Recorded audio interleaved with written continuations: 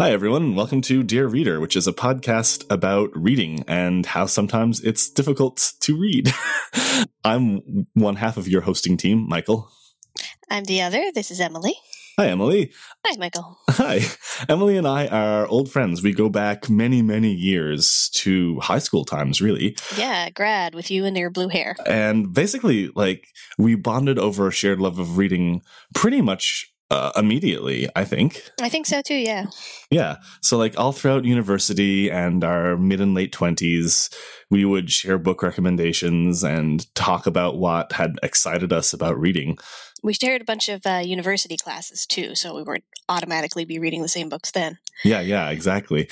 I can remember, were you in the 19th century novel class with me? Shane O'Day taught it? Yes, I love that one. Me too. You were also in my worst English class too. What was that?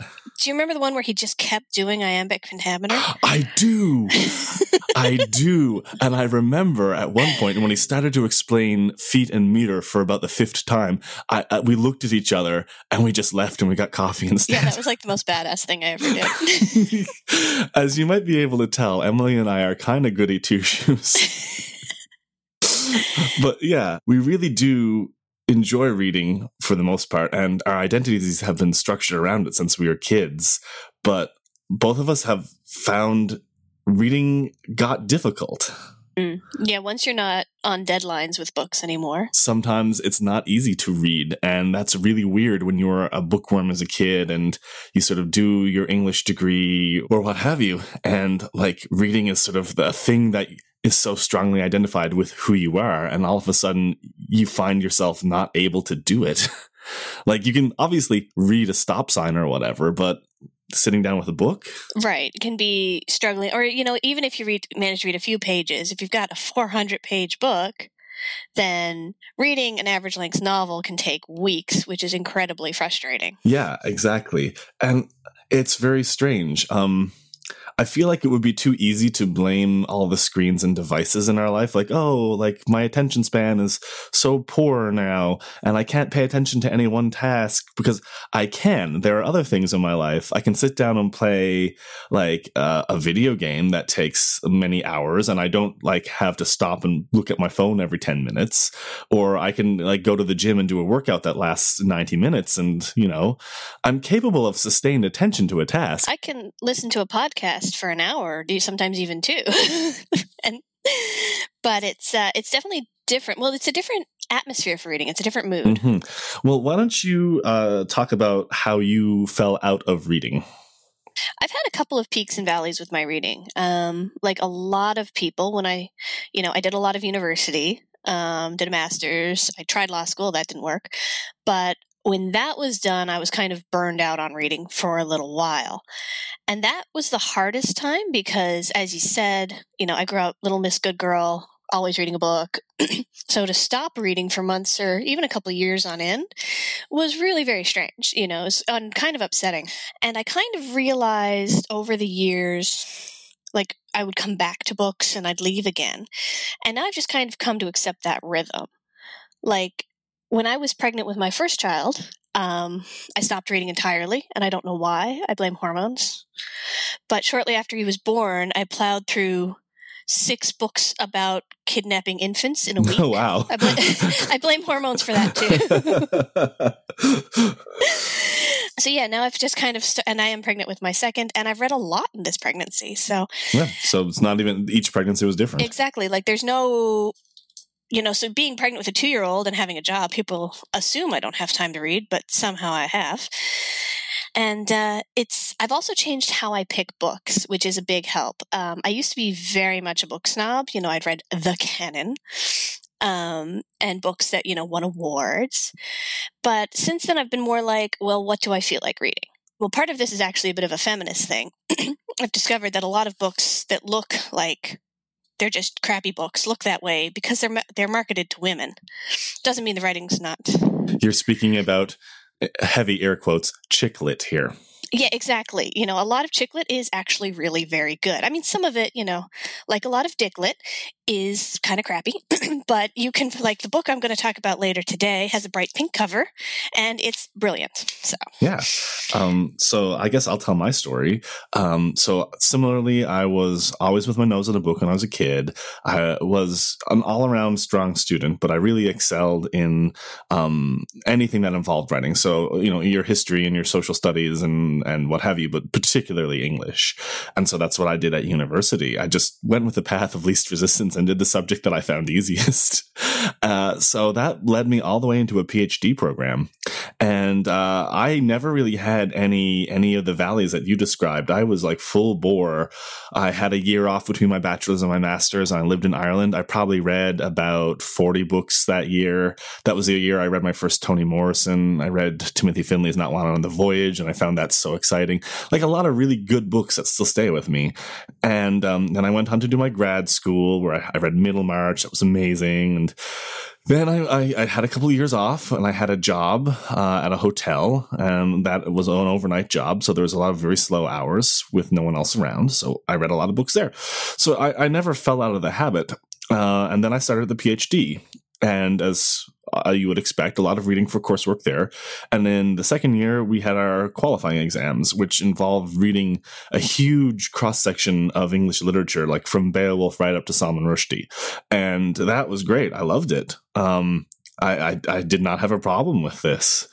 But as the PhD progressed from there, I started to feel really constricted because I was writing my dissertation and I was trying to turn myself into an expert in a very narrow subfield.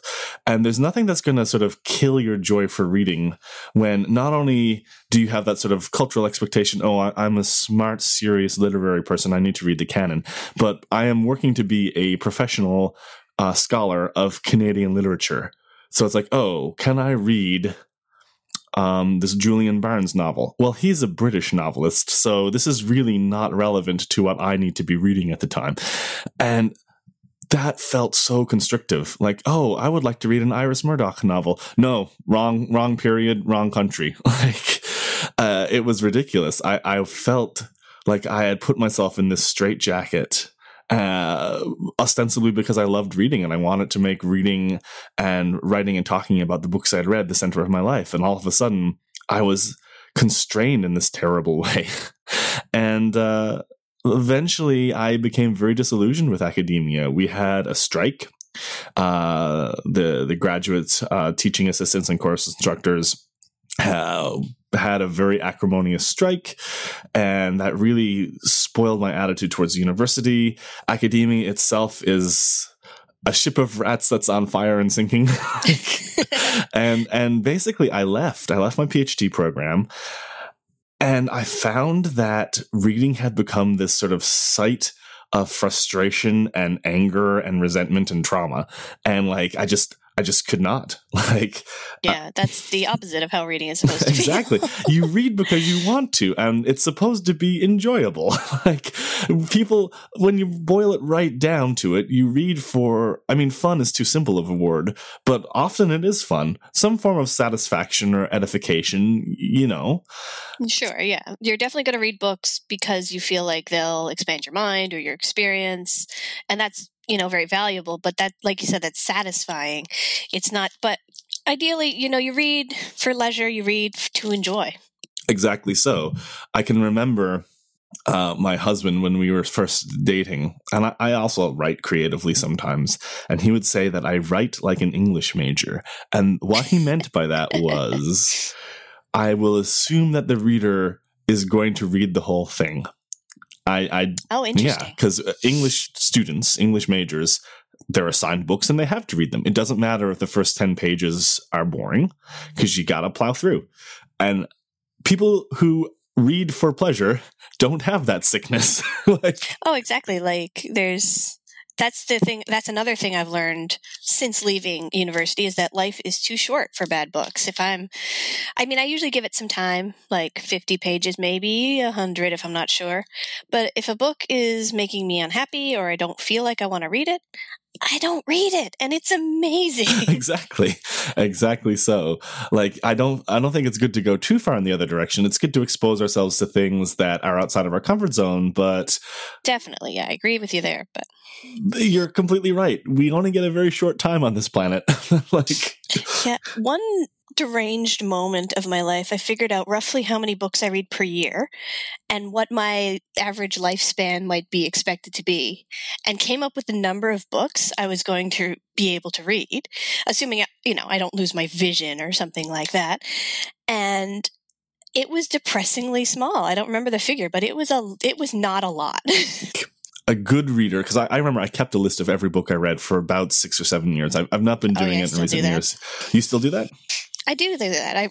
I usually note it in my diary, kind of a thing. Awesome. So yeah, you can actually go back and graph your progress if you ever have another moment of madness like that. But yeah, I kept such a thing, and because I love numbers, even though math and I didn't get along as academic subjects, I would do that. I would be like, in the year 2006, I read, it took me 6.3 days to get through a book or whatever on average. I didn't ever calculate my expected number of books read for the rest of my life. I don't recommend it. No, it was more of I would like to put some specific numbers on my performance. I mean, it's weird. It's kind of how I approach the gym nowadays. It's kind of like, all right, well, let's see, how many pounds did I lift this session, and how does it compare to a session 6 weeks ago? And it's about quantifying your performance as if that was what mattered, and not the sort of intellectual and emotional experience and betterment, as you say. Like you can read lots of books and not get very much from them, and you can read one book and get so much from it. So the way we thought this podcast would work is that each time we get together to have a chat, we would talk about an interesting book that we've read recently. My hope was that this would cause me to actually read some books. So what have you been reading recently that you want to talk about? I recently finished How to Be Famous by Caitlin Moran. Okay. Caitlin Moran, this is actually a sequel to her first novel, How to Build a Girl, and it's very similar to her memoir, How to Be a Woman. So there's obviously some kind of thematic titling happening there. Caitlin Moran, for anyone who doesn't know, is a British writer. She's in her 40s now, so she, was born in the 70s, kind of poor, left home at 18. Her life is relevant because her novels are very similar to her memoir. There are some divergence, which is the magic of writing a novel. You can tell some of these things are resolved the way she wished they were, sort of a thing. So actually, rather than talking too much about her, I'll talk about the character, Joanna Morgan. Joanna Morgan is a precocious teenager. In the first book, she's 16. This book picks up when she's 19. She's from a poor Catholic family in a bad neighborhood about an hour away from London. And she dreams of being a rock and roll writer. What she really wants is to be very famous and have a lot of adventurous sex. Those are her goals. Okay. And she actually really achieves them through a combination of natural talent and sheer determination. So she's kind of the girl, she acts super duper confident. She's balls out all the time, but she's actually a little bit insecure. She wears a top hat wherever she goes. It's an affectation that makes her feel like she's a character in a book, which of course she is, but not in her life. What we find, though, is in her determination to have this adventurous sex life, it often doesn't go the way she wants to. These books are set in the early 90s. It's the second coming of Britpop.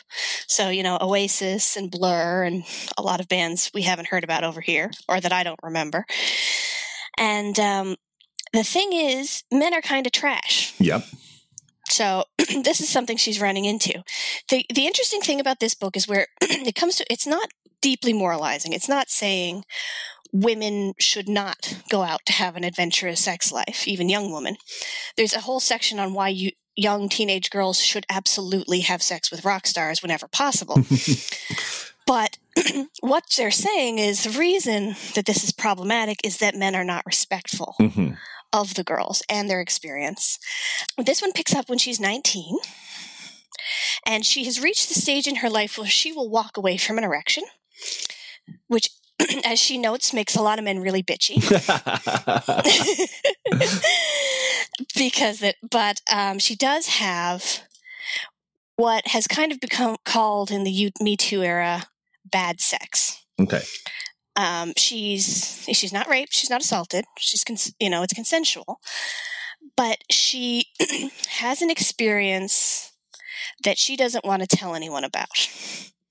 And because the driving force of her sex life is her need to tell enchanting anecdotes and have fodder for her writing, that she's not able to come up with a way to spin this in a fun or funny or positive way is what really hits home. I'm going to read a very short excerpt where she's kind of trying to think about what happened to her. And this particular sex act is not described until the very end of the book, which is unusual because she does not shy away from the graphics. So I'll pick up here just a short bit. The ultimate problem with Jerry is that I can't work out which of the two available truths about our shag would upset me more. One, that I have been sexually naive and shocked about something that actually is perfectly normal. Or, two, that I have actually been badly abused by a massive sex case. Both of those are things I don't want, but they're my only options, which is why I have been resolutely trying to forget the whole thing. So the book is about her trying to forget, squash, and move on from this night of bad sex with Jerry. And in the culture she moves, which she describes as blokey and cokey, again, the Britpop of the 90s, she is increasingly unable to do that. She keeps running into Jerry. She keeps running into people who have heard about what has happened to her and other women who've had the similar experience with the same person. Mm-hmm. So this is a great novel, and this is what I mean about how you're able to, in fiction, have a better perspective, because I feel like Caitlin Moran probably went through something like this when she was a young woman. But through the lens of a 43-year-old, with daughters of her own, she's able to contextualize it in a better way and talk about how, just because a girl says yes or maybe, that's not it.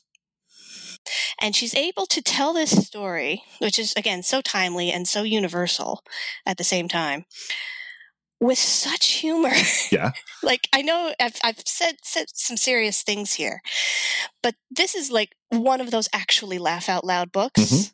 Like, not like one of those Scandinavian ones where they say it's laugh out loud, but you just kind of think to yourself, oh, that's funny. Like, this is literally laugh out loud. She's very Bridget Jonesy in her speech. That's why I really love this book and her writing thereof. I will say, if there's anyone worried about a trigger warning, the sex act in question is described later on, but from a point of triumph and resolution, which sadly most people don't actually get. Yes. So I was going to start off by asking you what about the novel draws you to it. It sounds like the humor is really important, but also the narrativizing and sort of processing of a fairly common experience of being female in a patriarchy. Absolutely. Something my friends and I have been discussing more and more as this Me Too movement gets off the ground and times up are these gray areas. Like Harvey Weinstein, absolutely a rapist, obviously. The story about Aziz Ansari a while ago, less clear. Not to excuse him. And this book really kind of crystallizes that. One thing I've actually been thinking a lot about in this same sort of genre, in real life and in fiction, is the stages of maturity for a young woman. Because you don't want to infantilize someone and put all the responsibility on the men. I've been thinking about this a lot. I've been listening to a podcast about the Clinton impeachment and Monica Lewinsky. For example, Monica Lewinsky was 22 years old, and she was enthusiastically consenting. So it would be a little wrong to say, oh, she was taken advantage of, even though, of course, Clinton was, president of the United States. A massive power imbalance there, but yeah, go on. Exactly. So there's that. Now, this book kind of, what I said before about walking away from an erection, that's, I think, the key point, where a woman is old enough to say, I want to give that man a blowjob, but if a man turns on the television or takes a business call, you need to be able to walk away. That's something that takes a little while to learn. What would solve this problem totally would be if men would not turn on the TV or take a phone call during a blowjob. It's kind of a shitty power move, right? It's exactly like the first time she goes home with Jerry. She starts giving him a blowjob. He flips on the TV. She walks out. It's a moment of triumph. It's fabulous. It's a coming of age. Our girl has learned a few things. But then another time she goes back. And that's where we run into trouble. You should never go back. So when I was listening to you describe the book, one of the things that struck me was when you're speaking about how the character had difficulty thinking about and processing the bad sex, as it were. You can correct me if I'm misremembering, but her sex life had kind of become part of her brand and her job almost. Exactly. She was the girl, the overweight girl with the rough accent who wore a top hat and always had a raunchy story for everyone. Right. And it just makes me think of friends I know. Like I have a few friends and some acquaintances who basically work like in the porn industry or as escorts. And they talk about what happens when sex becomes a job, and it does a lot of things psychologically which you wouldn't necessarily anticipate beforehand. And yeah, like you're still mechanically able to perform the act, but it absolutely sort of takes the elevating pleasure and joy out of it. Exactly, yeah. And I think for a lot of women, and this is crystallized here, sex becomes what you're doing rather than what you're feeling. Mm-hmm. We see this a few times with this character through the two books we follow her through, in that she wants the story. And I think there's a line, it's a fabulous line, where she says, women have some of the sex men are having. Mm-hmm. Yeah. As in, like, men order the sex like a meal in the restaurant, and women can eat off the plate. And that's how she's come to see it, which, of course, is a very unhealthy way to see Yeah, absolutely. I should say, too, there are some wonderful male characters in this book. It's not anti-men. She has very respectful and supportive male friends who are totally unable to, who want to help, who want to be supportive, totally have no idea how to do it. Yeah. Are trying. Well, and from what you've described, it sounds to me like the bad sex is so difficult to handle because she had good sex before. She has, and she continues to have good sex in this book. Okay, good. Which is also great. She also masturbates a lot. Yeah, as any healthy person should, I think. Yeah, Wait, no, that's very normativizing. People should just follow their will when it comes to that. Exactly, and she is a sexual person. That's why she's embarked on this journey. And but this incident really snaps her back. Like, she's had some less positive sex experiences before, but mm-hmm. This is the first time she would usually turn them into a joke or, a funny story. And this one, she just can't, when she can't tell anyone about it, that's a real moment. Yeah. So I'm thinking about how this book relates to your tastes as a reader overall, because for the people who are listening to this, they don't know anything about you and your tastes and what have you. So are you particularly drawn to literature that deals with timely political subjects or... No, I'd actually say the opposite recently. I think what I'm being drawn to, I've read a lot of heavy and serious books, but what I am really being drawn to right now is humor. Sure. I want lighter things. I don't want to read books about babies being kidnapped right now. I don't know if it's me or just the way books are described, but a lot of times when I see the humor tag on a book, I don't actually find it that funny. Yeah. I don't mean to crap on the 100-year-old man who stepped out of the window and ran away, or however that title goes. I'm not familiar with it, so I can't help you. Oh, it's a good book. Mhm. Like, it's really a fun book. It's an adventure. But all the critics were like, "Oh, I roared. I was, rolling on the floor," and I was sitting there thinking, "Oh, that's funny." So I find your reaction probably funnier than the book. Like, it just makes me think of saying, like, if it's so funny, why aren't you laughing? Like, Yeah, no, it's a kind of like, oh, ha, neat, funny, but the other person in the room is not disturbed. Where this is not a book you can read around other people who might be trying to, like, listen to a podcast or watch the news, because you're going to be actually laughing. do you have this habit? I have this very terrible habit. If I'm reading something and my husband is in the room and I come across a section that I find particularly charming or amusing, I will read it out loud to him, even if he's trying to concentrate on something else without really any warning.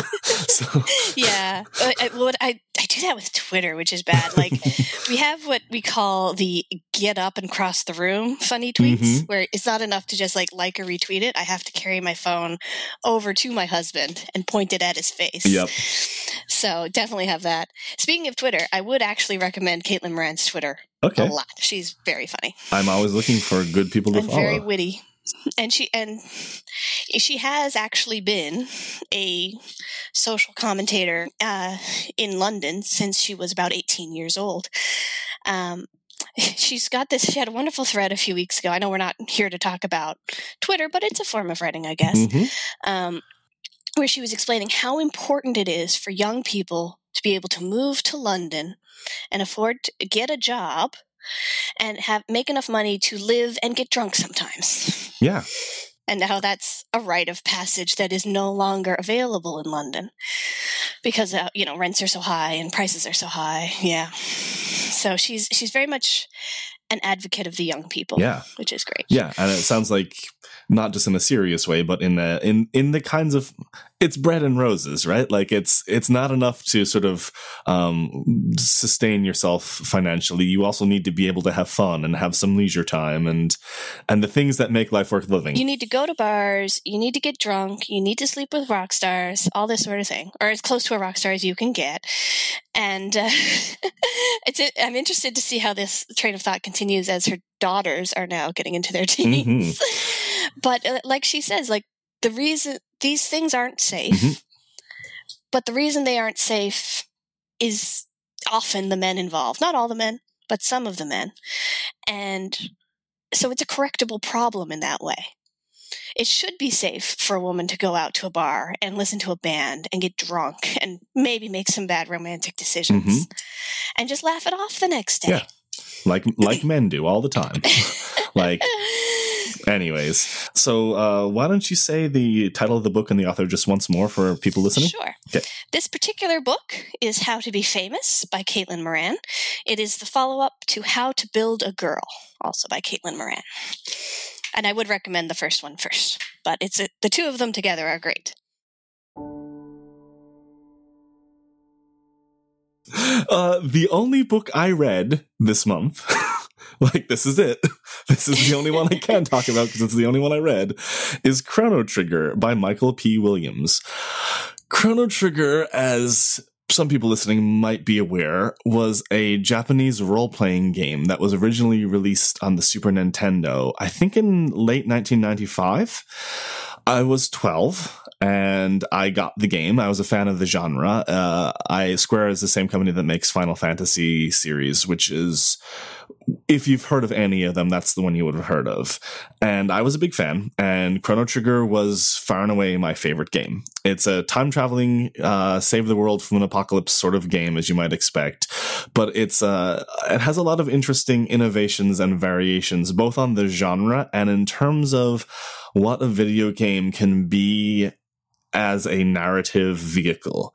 And this book is part of a series, and Michael P. Williams is the editor of the series, which basically does for video games what the 33 and a Third series does for albums, I suppose, where author will talk about the game and the development of the game and the backstory of the game and the reception of the game, but they'll also have a memoir element to it. So they'll talk about their own experience playing the game as a child and now as an adult and other things. So the author of this book first played it when he was about the same age as me. I believe we're only about a year difference in age.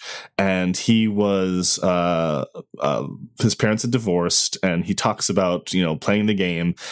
And at the time, not sort of realizing it, but using it as kind of a coping mechanism for the family situation.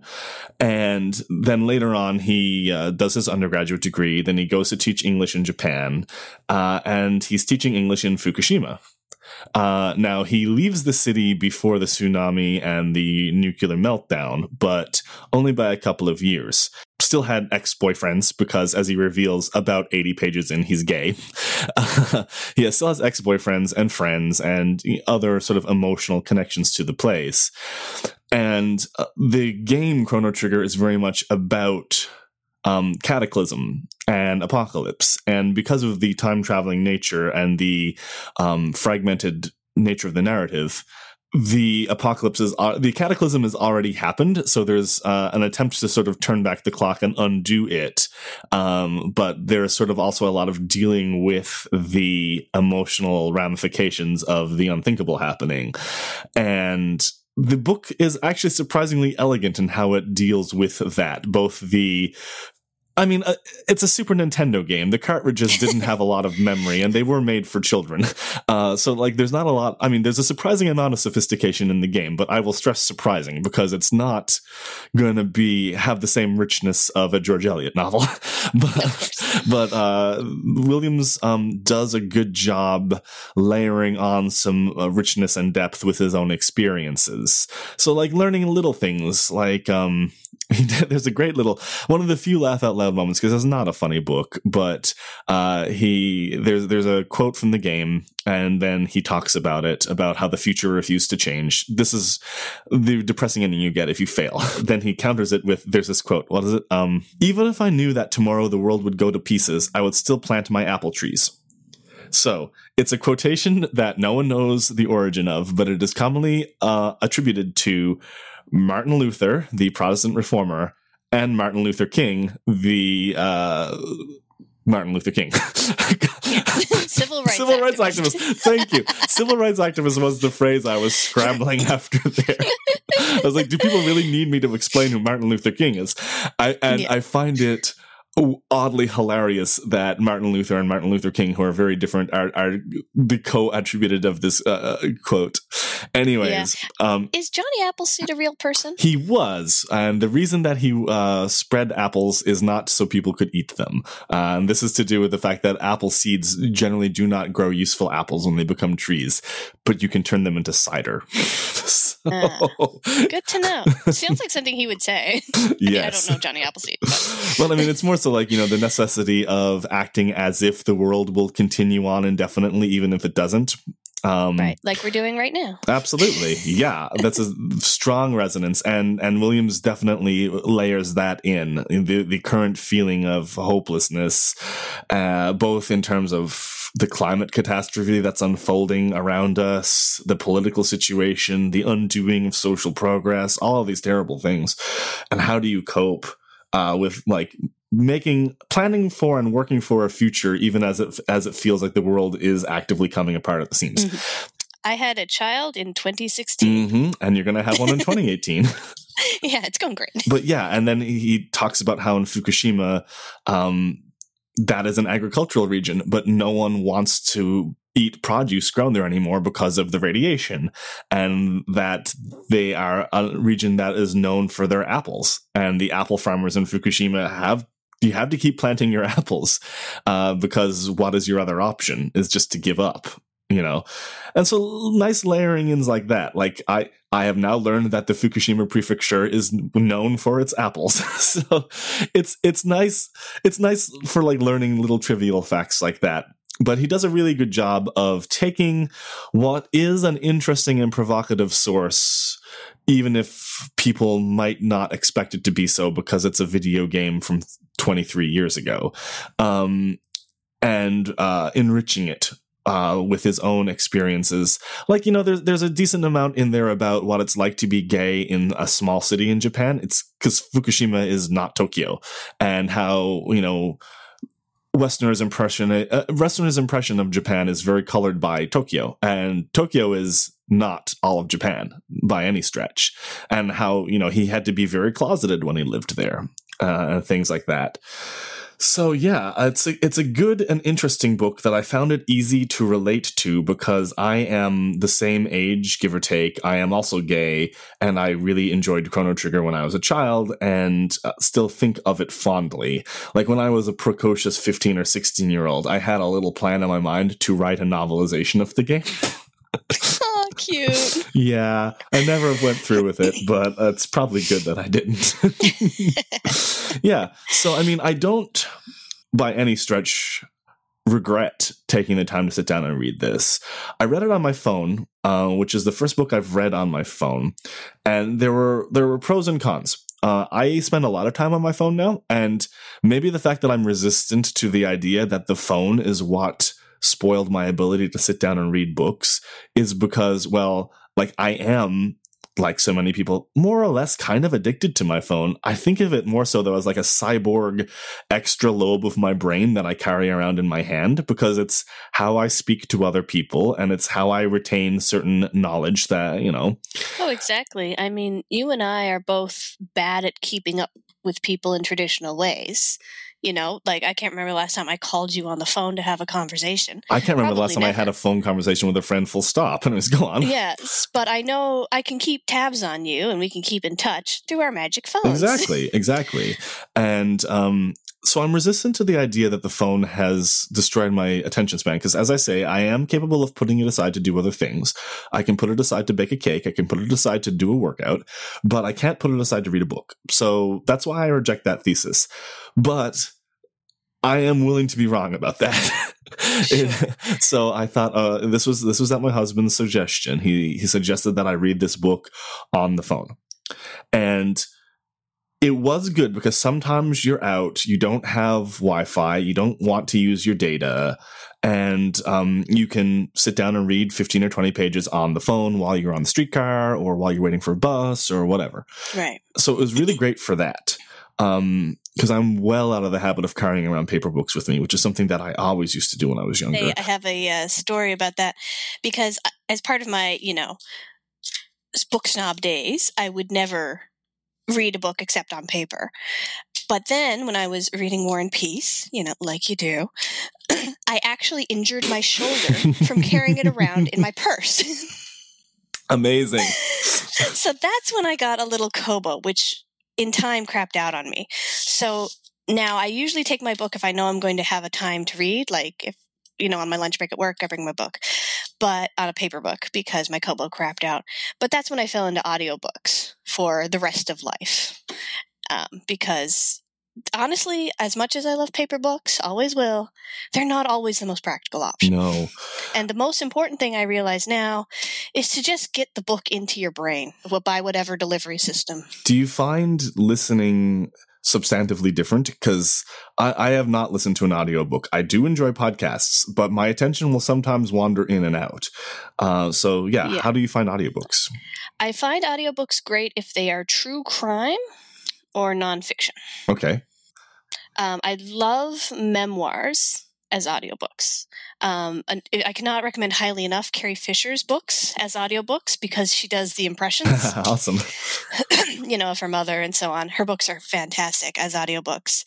And true crime, Anne Rule's book about Ted Bundy, that was amazing. I wound up walking halfway around the city just because I didn't want to stop. Yeah. But I find novels not so great. Mm-hmm. Now, that might be my personal thing, but for a novel, I'm still very much sit with my paper book sort of person. So what I found frustrating about the phone was, well, a few things. One, I will immediately cause a certain percentage of listeners to shriek. I am a person who underlines things and writes in margins. I am not. Now, I will not do that if it is someone else's book, because I will respect their property. But if I am the legal owner of the book, it is going to get written up. part of this is a habit developed because I was a literary scholar. And, I could never get into the habit of keeping a separate notebook where I like sat down with the book I was studying and with the notebook, and I would take the notes in the notebook as I was reading the book. I was always one who would underline important passages. If a word or a phrase struck me as particularly telling, I would, underline, or I would write in the margin. I would if there's something important on the page for whatever academic task I was undergoing, I would put a star on the top of the page so I could easily tell as I was flipping through, this page is important. I've started. Well, those were books read almost for work. They were task-based books. And I mean, it's part of the problem for me is that work and pleasure were so intertwined that when I got burned out at work, it also burned out one of my hobbies. Of course, yeah. Everything I read, and also because one of the pleasures of reading is getting intellectually excited about what you're reading. And if your job requires you to translate your intellectual excitement into intellectual engagement and critical production, then it sort of becomes very difficult to disentangle any of that. I will say, even though I don't like to underline books, I don't like my books underlined, I always kind of enjoy it when I pick up a used book and there's a few things underlined, because you feel like you're, learning a little bit about the person who had it before you. Yeah, it's a little message in a bottle. It's great. Yeah, so that was one thing I found frustrating about the phone, is that I could not underline passages. I could not write things in the margins. I'm sure there are technological workarounds, maybe. I don't understand the app very well. I'm sure there's an app for that. But even then, it's not the same. I guess reading, I don't know. Maybe, I don't know. I found myself not engaging as deeply and finding it more difficult to remember past things, because the act of underlining was also not just pay attention to this when you're writing your paper, but also my brain would be like, oh, that's important, and would sort of log it. Whereas when I'm not underlining, nothing is sort of being stored in permanent memory, and it's much more difficult to think about the book after I've read it. And the other thing was, maybe this is just because I don't yet know how to navigate the app well, but if I was on page 187 and I wanted to show my friend something on page 174, I had to like swipe, which, it's not a big deal, but the ability to gather about 10 pages and turn them at once, like, that was nice. So maybe I just don't know the app well enough. Maybe there's a way you can like skip back 10, skip back 20, things like that. I don't know. Yeah, in terms of my consumption of literature, lately it's been a lot of library books as well. Because, no, it's so weird. I've been such a book lover and such a big supporter of libraries, officially, my whole life, but I never really used them a lot. And now I do. And actually, it's down to the magic of my phone. Because what I do now is if I'm like reading a blog and they talk about a book, or this is a bad thing. If I'm in chapters and I see a book I want, I go to my local library's website, I type in the book, and if they have it, which they often do, I put it on hold. And then when it comes in, they just send me an email, and I don't have to browse, I don't have to look, I just run in, I grab it, and I go.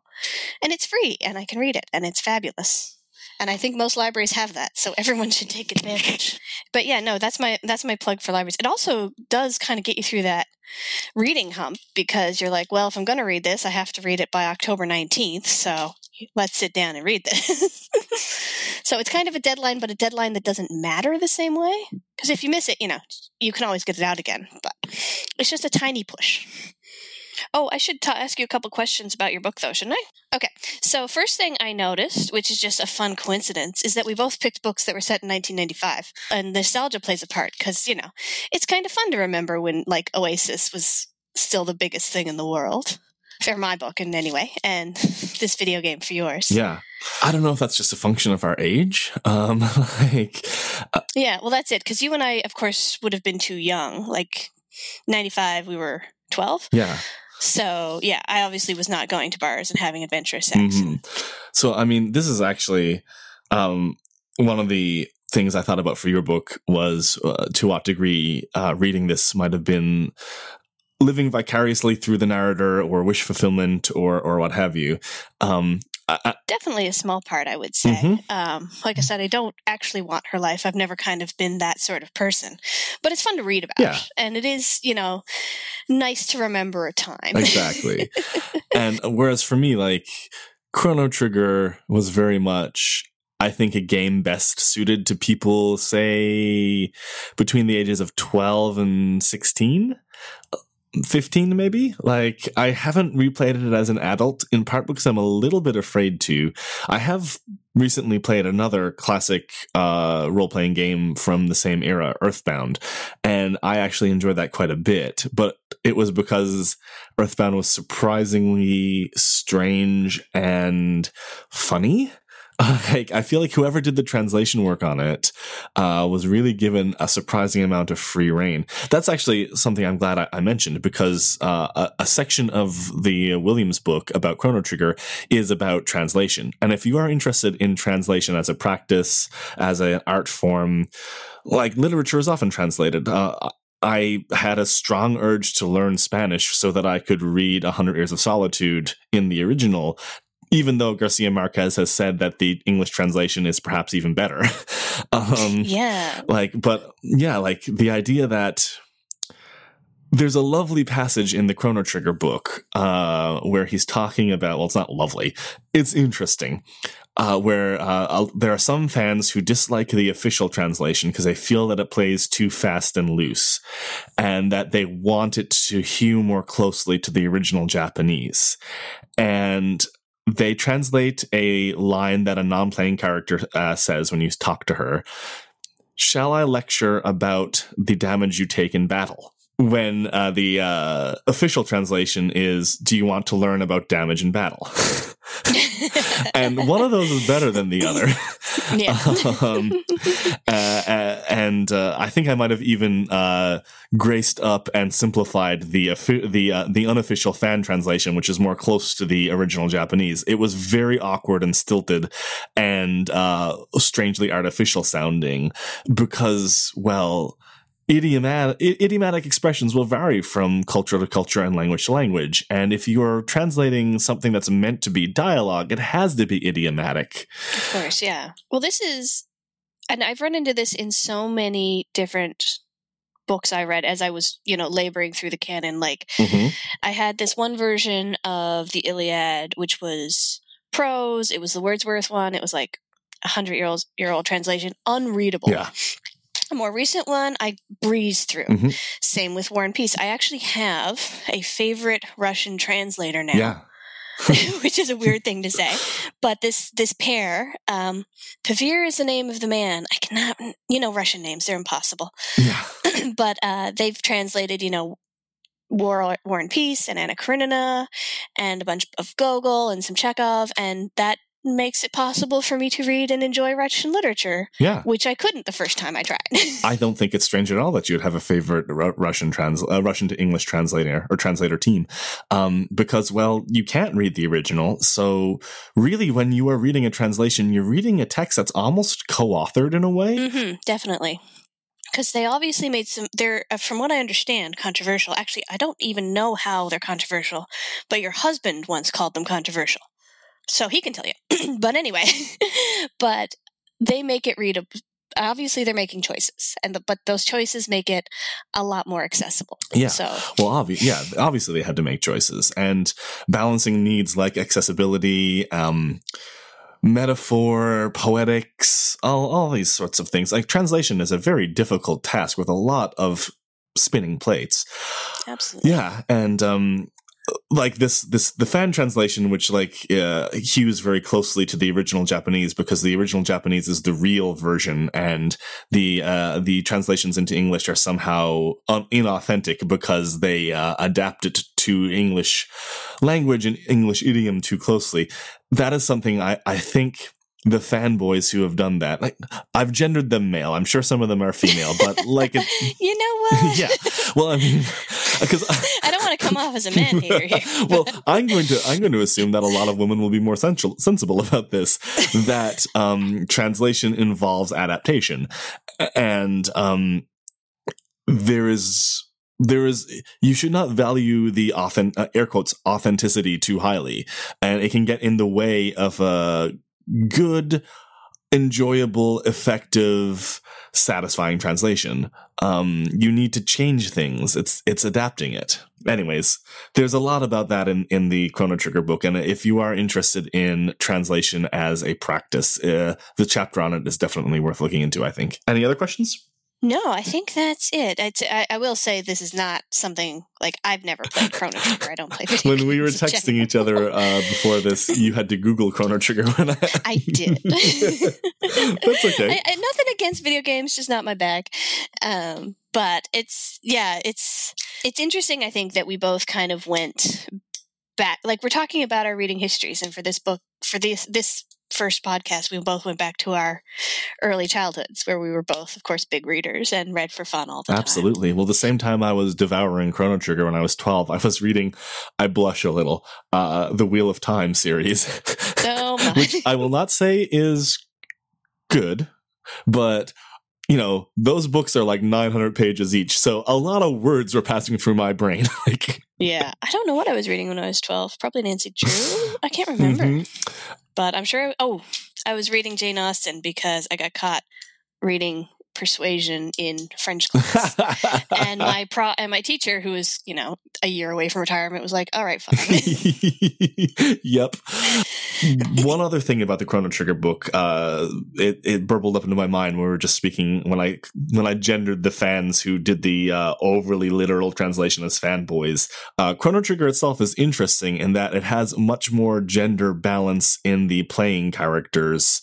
So there's a party of 7 characters that you control, and 3 of them are women, and one of them is a robot who uses male pronouns but is technically genderless, and that is interesting, and the other 3 are boys. Era, that, if I remember that era, at least for television, it was always like a team of boys and the girl, like the Avengers. Exactly, like the girl is the token girl.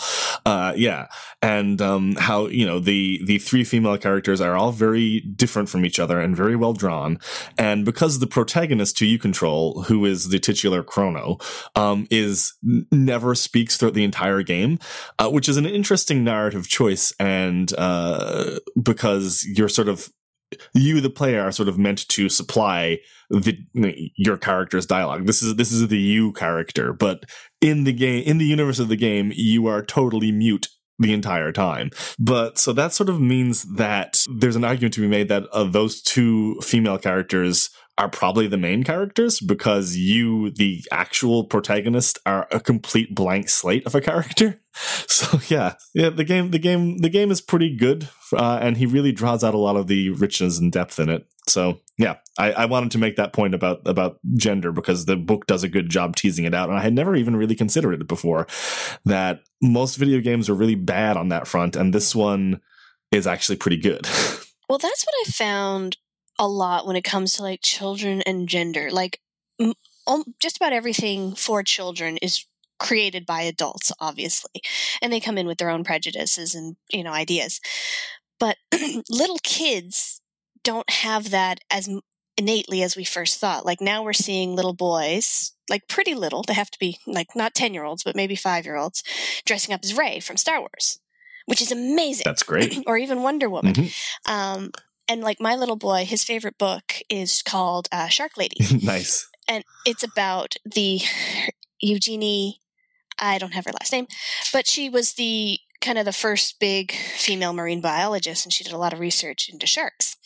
Now, he probably loves it because there's a lot of pictures of sharks in it, but he will now always know that women can be marine biologists. And that will never seem like, when he imagines a marine biologist, he'll probably picture a woman. And that's great. If you just put the women where little kids can see them, they won't think it's weird.